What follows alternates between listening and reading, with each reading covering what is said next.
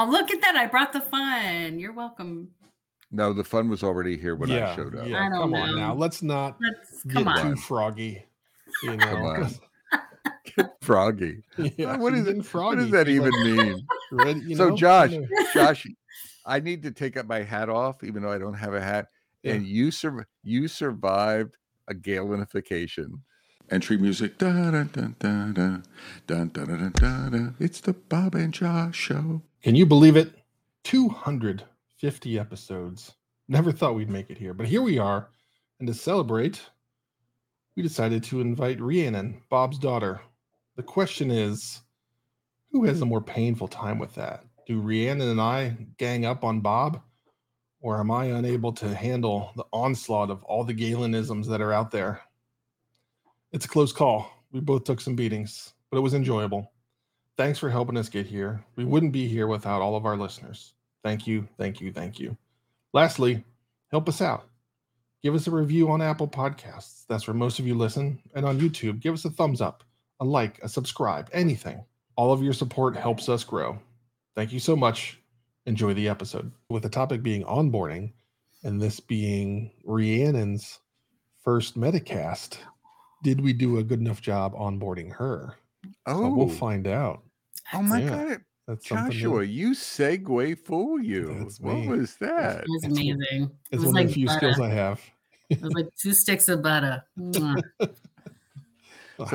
So I'm pretty uncomfortable with this now. Just the two Galens. I'm feeling overwhelmed. How do you think we feel when we get together? We're like, no, we're both too much Galen right now. We both need to bring it down some. You know, it's funny, Josh. I had this mental picture of you like forming up into a fetal position. It might happen. I know. We got to be careful, Rhiannon. I know. Well, this is what's interesting. This is the first time that I've actually met Josh. Mm-hmm. We've never met. I've heard so much about you. I've seen you on the, doing the Metacast video, heard it. I used to drive to work when I was in New York. And I had to drive to like Brooklyn and Bronx. I would put on the Metacast and listen to that in the car. So I've heard your voice, but this is my first time being introduced. So hi, nice to meet you, Josh. Yes, I'm very excited to finally meet somebody that, like me, has had to deal with the monster. Yes. And has a bit of a responsibility. This is one of those things that I talk about. Like, I feel responsible for like chopping Bob down every once in a while. Like, if we don't do it, who else is going to do it? Like, it's our responsibility being as close as we are to Bob. It is so true. While we've never met, we like unify on a life mission. What am I, a log? I mean, I feel like that's, any child's mission to their parent is to chop them down. So I'm there, and I feel like you're in that mix. Yeah. I mean, you've known my dad for how long? Too long. We can call you, one of his kids. No. Well, please. You don't need permission to start. You're like, please don't go there. No. Especially when he calls me babe. I've occasionally called you son too, right? Yeah. Okay, yes, that's right. Yes. Okay. But you don't. Babe? Yeah. You don't like called you not nice babe? tone. Yeah, babe. Because I haven't called you babe. It's just like a babe. It's like a Rat Pack reference. No, there's no. You can't fix that. That's a no. No. So onboarding. Can I start us off with a real look quick at you getting us story? back on topic? This is Thank never you. happened.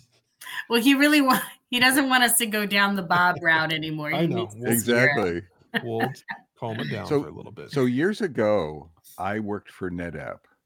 And this is decades ago, and they were headquartered in California, in Silicon Valley, and they were building an office here. Not building, but they were building an office of people, adding people over time. So it was relatively small, and I remember getting like the Saturday before my first day, and I was surprised. I got this big box in the mail. And it was like Saturday morning, and it was my laptop. It was instructions. It was tchotchke stuff like cups and T-shirts, and before that, I had always worked for the band, right? So it was like waterfall and things like. So I was a piece of meat, right? So no one did that. I mean, it had everything in it that I needed. Oh, it had directions for the healthcare. It had directions for all of the benefits and things like that. And I just remember going through this and laying it out on a table, all the stuff. And I'm like, the thought, and they precisely had it delivered before they controlled the delivery. Probably before delivery, like everything was, sort of tracked and things like that, the way it was today. Oh. And I remember being blown away by that, the effort it took them to do it, the planning. It put a responsibility on me. I'm like, this is serious stuff. I need to show up, right? I need to bring, speaking in terms of, I need to bring a full gallon to the plate. And I was really motivated and I was jazzed. And I remember that feeling sort of stayed with me for a while, for a good while. I felt like they respected me. There was a respect factor. There was a planning factor. There was, at the time I was writing a little code, Josh. So it was like, that you can do your job like tomorrow morning when you show up. So that's probably my most impactful onboarding story to kick things off. So pick that apart, guys. Have you seen that before? What's good about that? Any reactions? Yeah, I would say so. My history is I used to manage onboarding when I was a social worker. That was my last job, was spending 5 years improving our onboarding process and making it better. But we didn't have that kind of budget. So my first job transitioning as a scrum master, I had a very similar experience, which was, I think I got my equipment a week before. And it's nice when you can have all that stuff, especially when you don't know what you're doing. You have no idea what you're doing with computers or monitors. I got the laptop, 2 monitors. I was like, I'm not going to use these. I use them. And having one monitor now is like terrible for me. I have to use more than one monitor. I never thought I'd say that. But then I got the tchotchke on day 1, and they did they plan that they onboard you. They do at this point it was virtual welcome. Here's all this stuff. And you should be getting your package today. And we all got our packages like halfway through the day and came in the next day with our mugs. It was amazing. To your point, it feels like, welcome to the team. We value you. We care about you. And that's such an important thing to start out with day 1, is to let people know what they mean, like what you mean to them. Now that you're here, we want to keep you here as much as possible. And let's be real, I love free stuff. Everybody, I want the tchotchkes. Like, give me as much free stuff as you possibly can. And it helps me brag about, this is where I work. They care about me. This is what they've done for me. It feels so good to be put in that place. So yeah, if you give me a t-shirt, I'm yours for like a quarter. Like there's like, it's that simple. I really am that simple. The good news is this has become a bit of the norm across the space. And like you see on LinkedIn, when people post about joining a new company, they always have a photo of like all the things that they got pre-start date and are ready to rock and roll, or like on their desk if it's one of those things. So that's really good news and helps folks get up to speed. I can tell you one of the things that I've struggled with is not that part of the onboarding, but getting somebody rolling. I was always, and it's my own fault because that's how I jump into a job, is I jump into a job. So I very quickly just try and kick people out of the nest and be like, all right, how soon can we get you writing your first piece of code and like checking in a bug? Like that's always been an important thing to me, but that fit my personality very well. And I had to alter that quite a bit as I learned the mistakes I was making along the way, that not everybody was down with that. And for some folks, it was pretty off-putting. And the evolution for me to get there took a while. It took a few mistakes. And thankfully I had created a space where people would like tell me like, what no, I need more info, so that's certainly something where I've had to focus quite a lot. I don't know if the two of you have had to wrestle with things like that, either when you're hired or during the hiring process. Yeah, I mean, my first reaction to that is when when we were thinking about a topic with onboarding, the phrase that always comes up to me is setting expectations and doing that as soon as possible, because you come in, you've got this, you're given all this tchotchke, you've got all your equipment. Well, what are you expecting from me? What am I expecting of myself? Josh, I'm like you. I need to hit the ground running.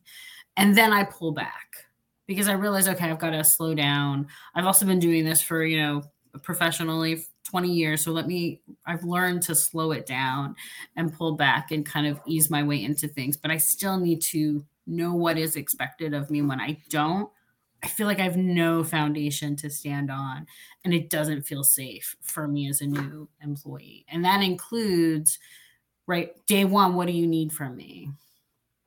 The 30, 60, 90, like, what is it that you need from me as my manager?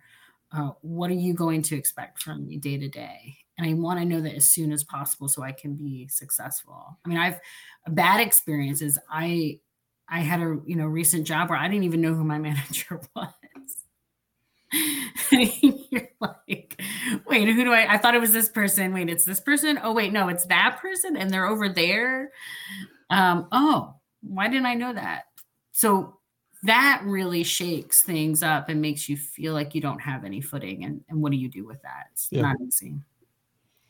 Great point. What I'm hearing is clarity so beyond the presence and the tchotchkes and the excitement, and that's important. I think there's a game planning. What I'm hearing, Josh, is like and this needs to be leadership driven, who you're reporting to, or however that is. Set the stage. What are my goals? What are my objectives? What is my 30, 60, 90-day plan? Clarity, just absolute clarity, and avoiding confusion. I think chaos in the beginning is a really bad thing. Even if you get the box of the present, if there's a total lack of clarity, like I walked in the door and people they didn't know I was coming, right? I mean, let's say I got the box, I got the prize, but then I walk in and like, who are you? You need to sign the guest log or something, like, or we don't even, you can't get in. Or I did one, and these are anti-patterns. And this would never happen today, but I remember joining a job and it took and I was writing code. I was like a senior developer architect, and it took 3.5 weeks to get my computer. And I was sitting there for 3.5 weeks, and that soured me I stayed there for 2 or 3 years or 4 years. I stayed there for a long time, but I never, ever, ever forgot that just was like an ultimate insult to me. And I know I'm a little odd, but it was like, how can you not have I'm a programmer. It would be like, you're a jockey. And you don't have a horse.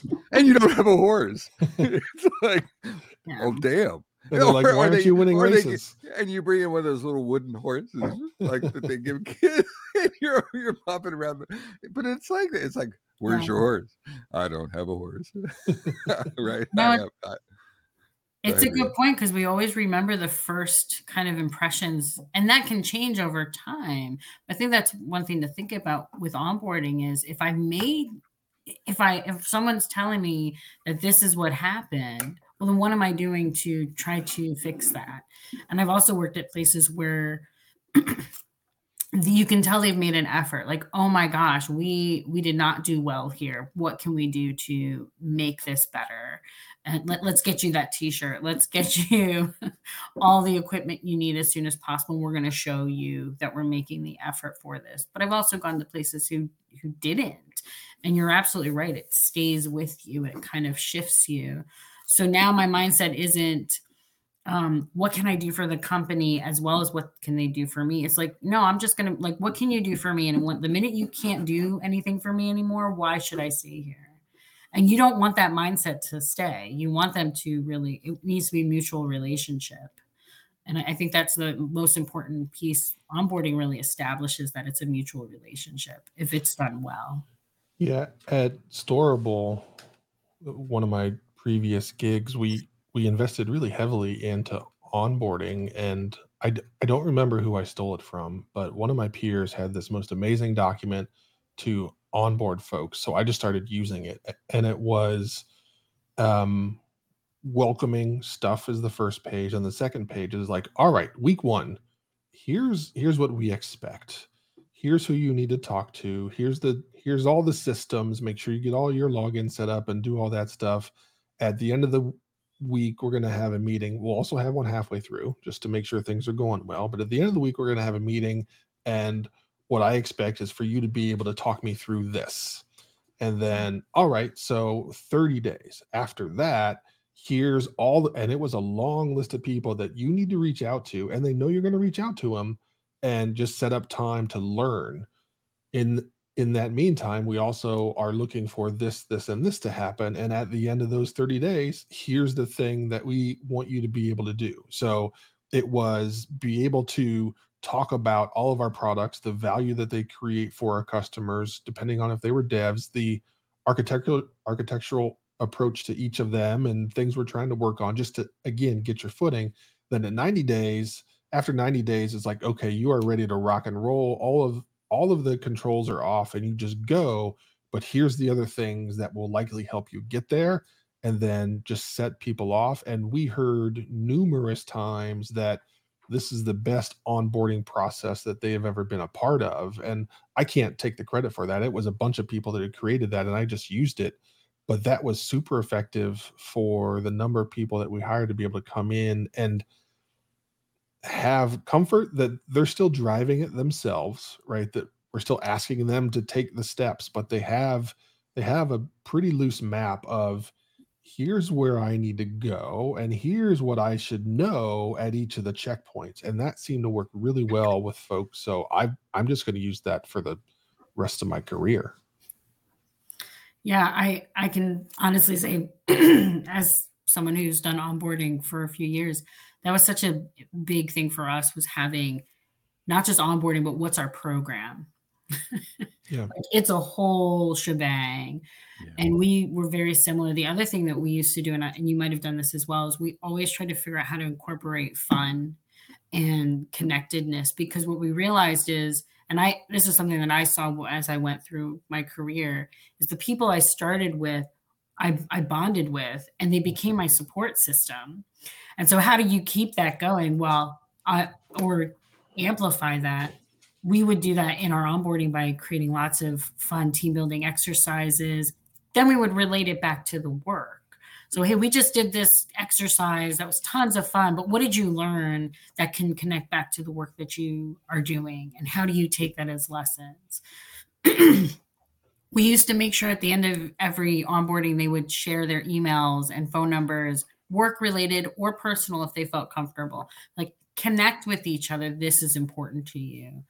And then last thought with what you were saying is, we always incorporated themes that we felt absolutely were necessary, but typically wouldn't happen in onboarding. And one of the examples I'm thinking of is self-care. Like, we wanted to stress that self-care mattered, and here are some ways that you can do it. So, what would you not get at onboarding, but really matters to your work? And those are some of the things, right? How do you have fun and connect with people? And what's the self-care plan that you have while you're here? Because that's a value of ours. Yeah, there was a company I worked at where we could only start people on a specific schedule, because they actually treat it as like, this is our newest class of hires. And I was like, I just need people in the door. Like, can I get this person to start not 3 weeks from now? Like, they're ready to go. They want to start now. And over time, I saw exactly what you were saying, was those people stayed connected. And it wasn't just the devs, it was from across the entire company. Yep. There was a class that came together. And so now they had these connections across the organization that would have taken them months, maybe years, to actually bump into those people, stop and talk, and actually connect with them. So while I didn't like it because I just wanted people now, it paid off in the long run and really helped with the cohesion across the board. Now, you were the person I would always fight with. Probably. They'd be calling me up being like, are you sure they have to be there? Yes. Yes. And they have to start this day? Yes. Because part of it is not just what you described really well, right? The camaraderie, all that stuff, which is really helpful. But when you start on an off day, even the team doesn't know what to do with you sometimes, because right, if some people are starting here but some people are starting here, you're coming in, and again, it's a mixed bag of expectations and understanding of what you're supposed to be doing. So if the more consistent you can be, the stronger the onboarding is going to be. I wanted to just go back to the chat a little bit. I'm watching. So I think Stephen said something about celebrating anniversaries. So taking onboarding and not losing, maybe looking at getting a gift it's not all about gifts, but recognition, some meaningful recognition, like at an anniversary date or something like that. I think that was an important point. It's almost like the last Metacast we were talking about, pay people what they're worth. And then you bring them in the door, and now we're talking, and this connects to that. It's like, now treat them the way they're worth, right? And onboard them the way they're worth. And then don't lose that momentum, not every month, but maybe on an anniversary basis, like reignite the fire or reignite the appreciation you have for them joining and things like that. I wanted to ask you both a question. I wanted to just go back to so I've never done onboarding in a virtual environment like COVID, right? So for me, even when I got it from NetApp, it was I had an office I was going into. Everything came out of California. So what has virtual stories? Is it more important, less important? And what has it changed with onboarding in like COVID and virtual environments? It definitely made it more important because there was a physical disconnect, and you should see the joy on people's faces when there's a company get together and like you actually meet the person you've been working with for like a year and a half, and you're like, this is amazing, because we have that need, and it can be really easy to feel disconnected and isolated in this virtual world. So that's part of the reason why Storable invested like they did, because it was like right when COVID was going on, and they're like, dang, like we're planning to hire like 200 people this year. Wow. How are we going to do that and do that well and have everybody like be happy?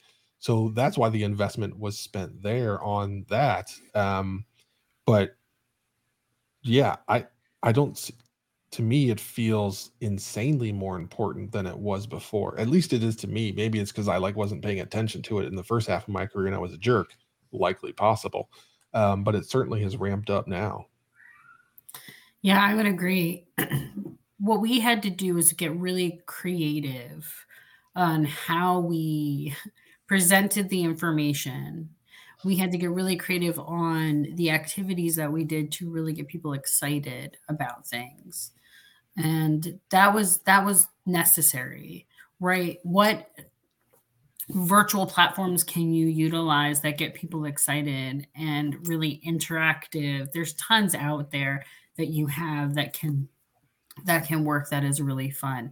The other thing you realize is there's the organization-wide onboarding, but what about the team onboarding as well? So that was something you also realized was more important, was, that what we weren't thinking about that as much, but now that you're virtual and you're 100%, how do you help support everybody create something that's meaningful onboarding when you're virtual? So helping teams figure out, okay, we've got somebody new coming in. What are we going to do to bring them in? How do we make sure that they're feeling connected to the team? What fun exercises can we do? What platforms can we use to get them going? So much more important than it used to be, because a lot of that stuff happens organically, right? You meet someone, you connect with them, oftentimes there's that expectation with new teams. You're going to take them to lunch. If there's a cafe on property, you do that. You can't do that virtually anymore. So you can't be as organic as you want to be. You actually have to schedule it. Okay, we're going to meet at this time and go over things. So that also aligns with okay, what expectations? Who does this person need to meet and have one-on-ones with, so they're connecting with people? And be more intentional about it was really, really important. One of the things that I did historically when I was at iContact is I put the onboarding. So before 20 years ago, 30 years ago, I looked at it as my job as a manager to onboard people. One of my key roles was I was the prime onboarder, not the only, but the prime. And then I had this epiphany as I got into Agile and eye contact, I shifted the burden of onboarding, most of it, not the prizes or the door dashes. That was my job. But the onboarding in the team, I pushed that to the team and just said, take story points and invest whatever you have to do to effectively onboard Josh Anderson. Do that. Like, I want a team to declare who's going to be Josh's buddy, who's going to pair with him, or what is the dynamic, who's going to bring him into the code base. So you all need to onboard him effectively and ramp him up so he's a high contributing member of your team. And then I just left it. And what I found is the teams handled it pretty deftly, pretty calm. And it was really it was not just a one person in the team, but the whole team took on the responsibility of onboarding someone, and that worked. Any reactions to that? Yeah, I've done the same thing where, and we worked really hard to make sure that like work is work, and it doesn't have to be just coding that goes into a sprint. Like there's things we have to do, things we have to invest time in to make this a reality, and that was one of those things. Yeah. So I've seen that work. Rhiannon? Yeah. Not only that, but it's the community. Where I just moved to, from New York to North Carolina, and in my brain I was like, is it my job to go meet all the neighbors, or theirs come to me, right? As the new person, what is that expectation? I like the fact that the manager is setting the expectation, because it's not always clear whose role is it to do, right? I agree it's on the team, but what does that mean? Being very clear of what they should be doing for them, setting up a one-on-one. I see now in the Scrum Master role, we just onboarded someone new. I kind of take that on and do ownership, but what do I put to the team to make sure the team is 100% involved and invested in that, so that happens, right? It's like who's the one kind of coordinating it and then making sure that everything happens. It is important to have that point person, because oftentimes if you don't, like a manager, it will fall to the wayside. People won't kind of know what to. Some people will, because they're extroverted and they like meeting new people. Other people will not. So that's also important, is to figure out how do you meet that person where they're at and the team where they're at, so it works really well. I think you said it, Rhiannon, like team expectations. So setting expectations. You just cut off Josh. How could you cut Josh, Tom? All right. No. I'm sorry. No, Bob, go, because you were on topic and I was not. Okay. So that's the one case you can. I'll allow it. Yeah. Okay. Oh my God. Oh, I forget. Now I forgot my train of thought. I did. I'm gone. Did you really? Yeah, I did. I swear to God. Well done. Yeah, Josh, please, after you. Oh, thank you. So I just want to ask, because I know you're a Pennsylvania guy. You keep saying prize for what I would equate as a gift, and like the Rocky movies were very formative in my youth, and I was always confused when Rocky gave an anniversary gift to Adrian that he said, "Open your prize," and that, like, I've never heard that before. I've never heard that anywhere else. Is that a thing you say? Clearly I do. So, well, but like, do you give somebody a gift, or do you give someone a prize? I use them interchangeably. And I don't even know what the context is for the switch. I think it is. It might, the origin of it might be in that Pennsylvania area to some degree, but I don't know. Okay. But it's not the only verbal tick. I'm sure I have others like that. Like, don't take this the wrong way, Josh. Is that episode 251? No, the number of times I've been with Bob and he starts saying, "I don't mean to pick," but then he goes on and just picks somebody to death. And I'm like, Bob, is it the Pennsylvania version of "Bless Your Heart"? Yeah. It may be. There may be. It is the same as when if anybody ever starts a sentence with, "I'm not trying to be racist," but that's when you just like walk away. You right? Like there's you yeah, run. that's just that's something Oh, bad's gonna happen. oh, I know what I was going to say actually, and I wanted to get both of your reactions. Um, I used to set the expectation for a team. Like I wasn't micromanaging the team's onboarding, but I looked at it as I was setting a vision.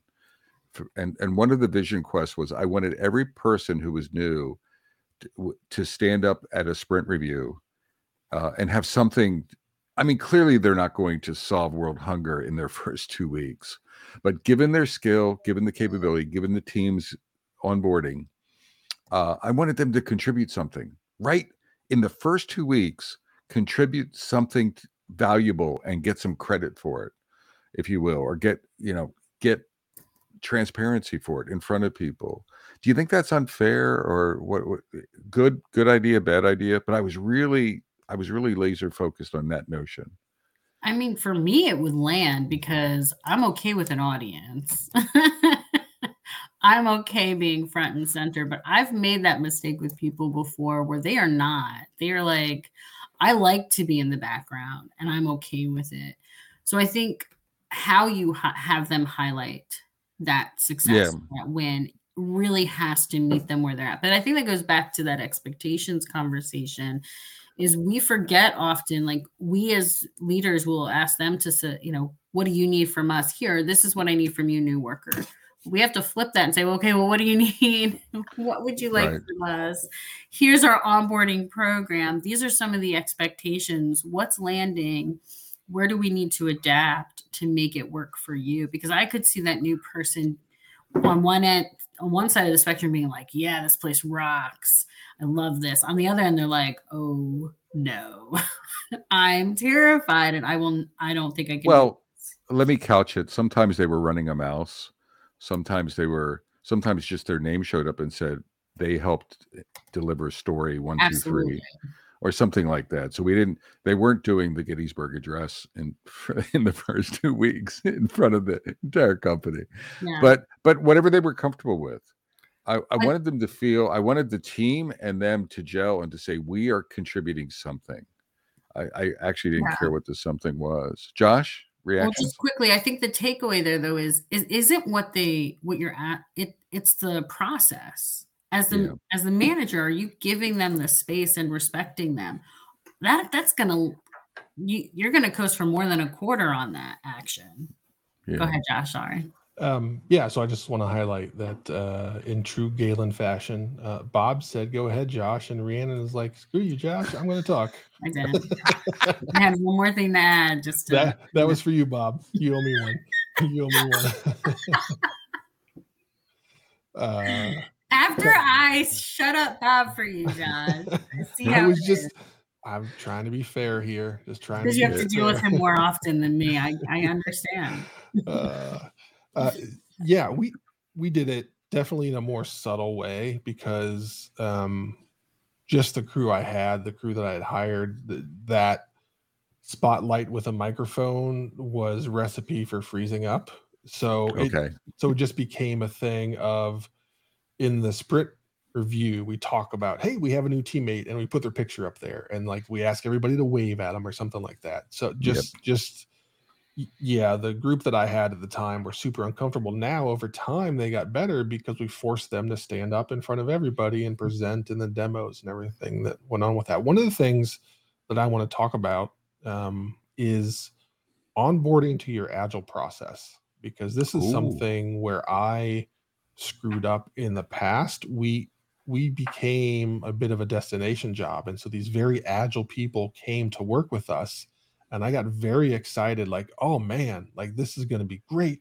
They're going to come in like there's nothing I need to do, and they're just going to be rocking and rolling.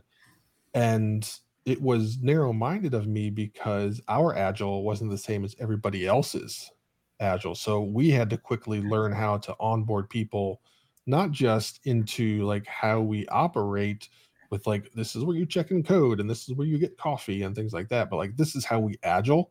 Yep. Because I, at that moment, at the rate that we were hiring, learned how diverse agile was, and it wasn't everybody did it like I thought they should. It was very different across the board. So I don't know Rhiannon, if that's something that you landed into with your first job of like, hey, this is how we do it, or they just kind of let you go. Bob, Agile's evolved over the 75 years you've been doing this. So it'd be interesting to hear your viewpoints. Since you said my name first, though, Yeah. I would love it if there was a way to like squeeze his picture out of the way. No, I'm just kidding. I love that you said this. I will be, yes. I'll be very honest. My first Agile job, he's done. Look at him. No, my first Agile job, I created that training. So I'm like a consummate trainer. I love to, develop workshops. And I was like, hey, we don't do this. Can we do this? Wait, we don't do this for anybody? We need to do this for everybody. So Rhiannon's first big project, right? I'm brand new to Agile. This is like brand new, totally flipped my career. And I that's part of where my brain goes to, since I am passionate about teaching and training. I was like, we need this. We need to have that. And to your point, I think my job when I was training, it was to really validate the crap out of people. I don't want to make an assumption that you know this, and I don't want to make an assumption that you do or don't. Like we're going to provide a baseline. If you already know this, then share your stories. If you don't know this, come to the table with as many questions as you feel you need answered, because it's not just me as the trainer, it's everybody. So I really wanted to make sure people came into that onboarding process feeling like they were heard, regardless of what level they're on. And that was something I've learned through the years. When I was in child welfare with social workers, we would onboard people who were brand new, some who just, had a degree from a community college, some who had their doctorate, right, who've been doing this for zero, not this is their first job versus, 30 years. And we really wanted to make sure we recognize where they were coming from. So from an Agile onboarding process, as you were asking, I think that's even more important. Plus, as the people who are doing the onboarding, you are getting a pulse of where you need to go with them by kind of curbing your assumptions as much as possible, which is not easy to do, but it's so important to kind of recognize, okay, where are they at, and how do I ask those questions, but also validate where they're at. I mean, in the beginning of the Metacast, Josh, I don't think it was much of an issue, but this notion that everyone had a view of Agile and having a consistent integrated view was a challenge, like the anti-patterns that can create. So it's evolved over the life of the Metacast. In the beginning, everyone was beginners. If I recall, not everyone was beginners, but there was less eclectic experience, right? And deeper experience. So everyone, sort of like get them going. They're a new team to Agile, and which made it easier. Nowadays, I'm actually seeing this as maybe even a future Metacast where we talk about the importance of that alignment and getting folks aligned, not agreeing, right? But having an aligned view, because everyone brings in all this, like, just this wild experience. And there's some folks who are very negative. They've had terrible Agile experience. It's not just about, what variant of Scrum did you practice? It's, did you have successes? What kind of leadership? What kind of team are you on? And how do you sort of scrub that away? And get them aligned with the internal model. I don't think folks do that very much at all now. They only do it as an intervention when it's too late. When a team, when you've lost a team or you've lost a group of teams. Yeah, you sparked something. I mean, when we were talking about this, I think generations is important to think about. Right? So right now we're hiring more the Gen Zers, and they want to know why I should work for this company. Why? What's the company's why? And from an Agile perspective, if you're onboarding them with, the Agile, like how you Agile, if that does not connect to the larger company's why, that also is going to potentially draw a red flag. So why should I stay here? So that's also something we recognize with onboarding a lot of people is everything has to be interconnected in some way, that the messaging is very similar to, so people kind of feel like they're right. Here's your, I'm going to say, here's your prize, right? Or the tchotchke that you get. Well, why are you giving this to me? Why should I love this? Why should it matter? Oh, because of these things about your company. Oh, because of this stuff with Agile. And it's all deeply connected, is so really important when it comes to like the generational side of things. Is he saying goodbye? He's out. Peace. I think he was raising his hand because he wanted to speak, so I just turned him off. I think we're gonna, and he's talking right now. He thinks we can hear him, but we can't. He's gonna come back with just the reddest face ever. Okay. Everybody imagine how red Bob's face is gonna be before I flip the switch for him to come back in. Right. Here we go. Josh's hat red. That's the level. Oh, hey. Are you done? Are you done? I'm not actually. I know. Is she a Galen or what, Josh? I know.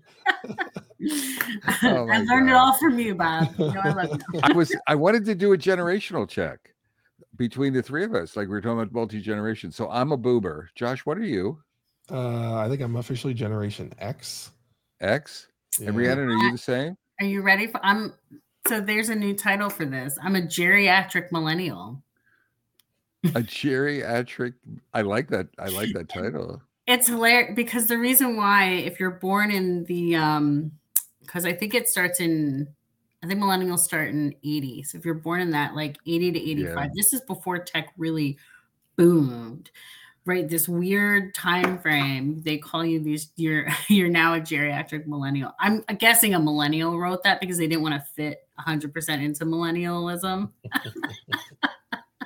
Because they felt more connected to the Gen Xers. So we're getting generational, sort of ideas here between us. I was curious as to if we had that spread. Yeah. Josh, we've always had a spread, but now we need a young whippersnapper at some point, right? Mm-hmm. You were the young whippersnapper 15 years ago. Young. I know. You were the young whippersnapper, and I counted on you to be the young. Smart, young, writing code. You're a dinosaur. Get the hell out of my.